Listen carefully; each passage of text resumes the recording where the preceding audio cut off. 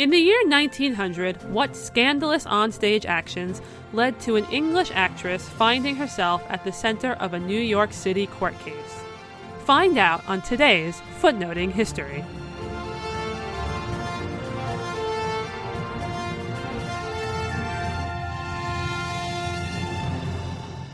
Hey everyone, Christine here with an episode about acting, public morality, and the scandal that occurred when the two appeared to conflict at the dawn of the 20th century.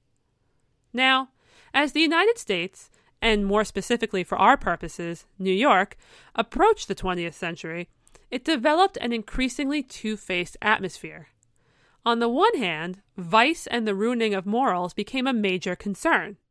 An image was cultivated of an exceptionally upstanding community, particularly featuring women who were supposed to be as pure can be, representing the ideal American girl. A movement against prostitution was also growing, and by the end of 1900, New York even had a citizens' committee whose sole purpose was to investigate the social evil and suggest ways to remedy the problem. The temperance movement was picking up too, though it would take almost 2 decades before prohibition became the law of the land. Yet, at the same time, something entirely different was developing on the stage. The latter half of the 1800s saw the growth of a new theme among plays. That theme was courtesans, or fallen women. This fallen woman was typically shown as going from the chastely pure ideal to a life that was sinful and sexual, and she was all over the American stage in many, many incarnations. So the same country that was worried about the purity of its populace also enjoyed watching plays about the very women they were supposed to avoid emulating. It was this climate that would lead our protagonist to the courthouse. Our protagonist is English-born actress Olga Nethersole, and in photographs, so that you can picture this for yourself, she can be seen as having had large, almost luminous eyes, dark hair, and a nice, healthy figure. In 1887, when she was 17, she made her stage debut in Brighton, England, and she never looked back. Olga had a definite flair for the dramatic, and she built herself quite a career that included touring the U.S. multiple times and specializing in, of course, the fallen woman.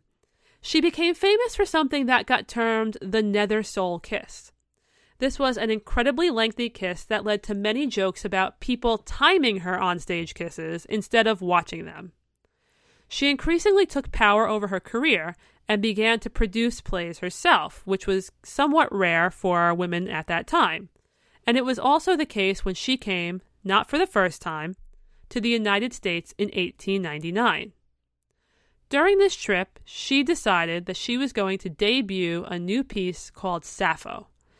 She arranged for it to be written by Clyde Fitch as an adaptation of Alphonse Daudet's 1880s novel. Now, Alphonse had dedicated his novel to his sons, for them to read when they reached their 20s, and it serves as a warning against giving in to vice.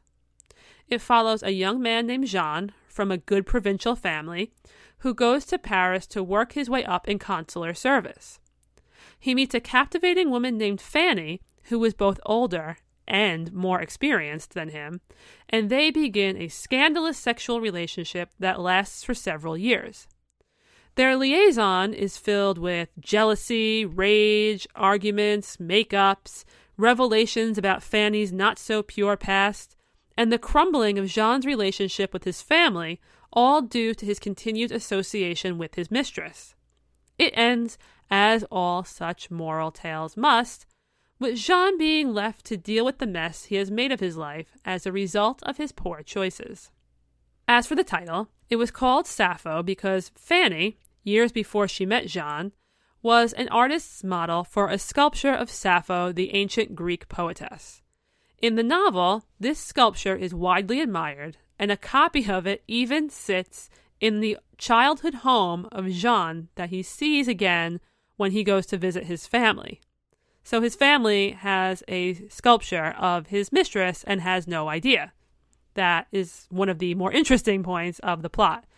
And if you're curious about it, I have put the link to a free English translation of the novel on the Footnoting History website. It's really very readable, so I highly suggest taking a look. Anyhow, I digress. So, in a world where plays about women who took lovers out of marriage was not really uncommon, the actual plot of Sappho was not particularly scandalous or out of the ordinary. It's kind of funny because it wasn't even new.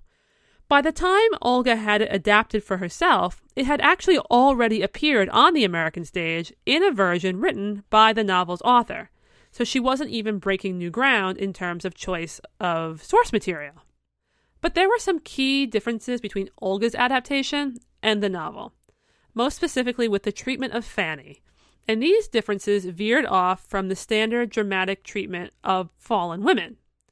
Olga's Fanny was far more sympathetic than her novel counterpart. Her biggest crime is basically that she loves too much. She willingly does things like burn letters from her past lovers to show Jean that she loves him. This is a stark contrast to the very confrontational scene in the book. Also, her maternal instincts are brought to the forefront as her desire to raise the child she had from a past liaison and to give him a bright, respectable future is emphasized. These things made it look like a fallen woman actually has the potential for rehabilitation and redemption. That's the sort of thing that is the opposite of what the people who feared that American morality was being ruined want you to watch, because it could encourage debauchery and say that, hey, you can go behave however you want because later on you can completely fix it. Olga's Turn as Fanny premiered in Chicago on October 31st, 1899, prior to a tour that would land her in New York in February of the following year. The response to Sappho at the start was not as intense as one might anticipate for something that was chosen as a podcast topic because of its scandal. The plot itself was rarely called into question half as much as Olga's daring costumes and sensational acting choices. By modern standards, the reviews would likely be considered mixed, but tickets still sold, and the New York press would work itself into an absolute fit at the prospect of this production ruining its people. Yes, it was the New York press that led the crusade against Olga and Sappho. Before the play even opened in New York, the New York Times published an article condemning the hysterical media coverage, which counted the World and the New York Dramatic Mirror among its participants. But the Times also suggested that maybe the play should just be banned altogether for the good of the country at large. That, of course, did not happen. And while the Herald said that Sappho offered a lesson about the consequences of breaching moral laws, the rest of the press was not that taken by the play when it finally did open in New York. Some critics merely shrugged at it. Some audience members said they thought it would have been more risque, while others continued or began their condemning of it outright. Attention was drawn to how shockingly low-cut Olga's dresses were, and to how well they alluded to nudity. Her smoking on stage, and in some promotional images she's even seen holding cigarettes, was also cited as scandalous. Though I have to insert here that in the novel, Fanny is rarely without a cigarette. So while Olga made the unconventional choice to show that on stage, it is actually something that came from the book. And above all, there was a scene, the most shocking thing in the world, according to the press, that involved a spiral staircase.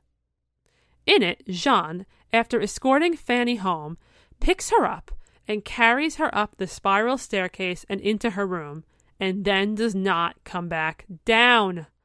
Seriously, this scene is mentioned constantly in press coverage. Even at the time, this was known as the infamous spiral staircase scene. That is how much it became embedded in the minds of the people who disliked everything Olga represented. How could such behavior, being paraded in front of the public, be tolerated? Well, many thought that it should not be. Only a few weeks after the play opened, the situation reached a boiling point. Olga, along with her co-star Hamilton and two managers associated with the production, was arrested. This was due to a complaint filed by a man who said that he saw the play, and he is quoted in the Evening World as having called it the portrayal of the life of a depraved and dissolute woman enacted in such a way as to offend public decency. Yes, he does cite the staircase scene as one of his main problems. Oh, and by the way, I need to point out here that the man who filed the complaint worked for a New York newspaper. Dun dun dun! See how it all comes kind of full circle? The accused received a blanket indictment. This indictment called them persons of wicked and depraved mind and disposition, who contrive to corrupt the morals of people and create lustful desires in their minds. They committed public nuisance and offended public decency through, ready? Stay with me on this one, lewd, indecent, obscene, filthy, scandalous, lascivious, and disgusting motions, as well as indecent postures and attitudes, and utter indecent, obscene, and disgusting words and conversation. I suppose that you could summarize all of this as condemn the play, save the world. Olga's response to the charges was to say that she didn't commit any offenses against the morality of the United States or any other country, and that she looked forward to a speedy investigation. Though it was reported that she suffered from severe strain due to the trouble she was encountering, for the most part, performance did continue. That is, if you can call having increased crowds who are very vocal and shout their love and support for her throughout the production as a normal continuation of things, because it was really quite a different atmosphere. Eventually, the police closed down the play until the pending trial. And what a trial it was. The newspapers did not let up on their debates over the morality of Sappho during this time, nor did public interest wane. Instead, the people who usually would have flocked to the theater to see what all the fuss was about went to the courthouse, where they could instead see these people in person. There, they got to watch disputes about whether or not things like the infamous staircase scene, Olga's costumes, and other staging choices sought to make Vice seem like an attractive alternative. Everyone wanted to know, would she and her associates end up in prison for the production that had become a must-see theatrical event in the eyes of the general public? The final day of the trial naturally had everyone chomping at the bit with excitement for the grand finale. Crowds packed the courthouse on that April morning with, according to the New York Times, a proportional increase in female attendance from other court days. If you want to picture Olga, you should know that she wore a turquoise velvet hat with a turquoise silk dress and a long sealskin coat. Once everyone settled down, the closing arguments were given, and they were as long as they were intense. The defense claimed that the whole thing was the result of a conspiracy by the press in order to revive the dying circulation of newspapers, and throughout his speech, Olga wept openly. Then the prosecution countered by saying that all the jury needed to do was consult the text of the play to see just how awful it was. The judge then reminded the jury to examine the facts and to remember that they were not the guardians of the morals of the community or part of any crusade against vice. Then he said that at the new building of the Supreme Court, quote, "You will see the figure of a woman with more of her person exposed than the defendant Nethersole herself. There has been no movement to remove this statue," end quote. So I guess his opinion about the whole thing was made very clear to everyone in the room.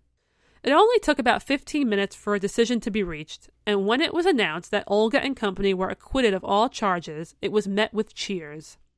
The overjoyed defendants took time to thank each juror for the verdict, and there was much hugging. The newspapers note that, specifically, all of the women in the courtroom rallied around Olga to congratulate her. The crowds even followed her as she left, shouting and celebrating. Later, Olga would be reported as saying that a jury of the great American public had endorsed her play. And indeed, it seemed that the American public had sided with her. Not only did Sappho reopen to bursting houses, but multiple road companies were authorized to take the headline-making staging to other locales, and it even inspired the creation of a Sappho-themed burlesque. Although Sappho closed in May of 1900, and it's sort of funny to think that all of this craziness happened around a production that was only in New York from February to May, it was not the last time Olga would play Fanny. Even her final New York staged appearance a few years later revisited the role. But what came of Olga after this scandal? She continued to act until World War I served as a catalyst to change her life.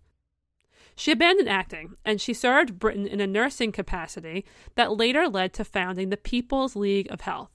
The People's League sought to aid and educate the British people in order to raise the standard of the population's health. Eventually, this work would cause her to be awarded Associate of the Royal Red Cross and to be appointed to the Excellent Order of the British Empire. She had clearly done her best to improve the lives of her countrymen and women.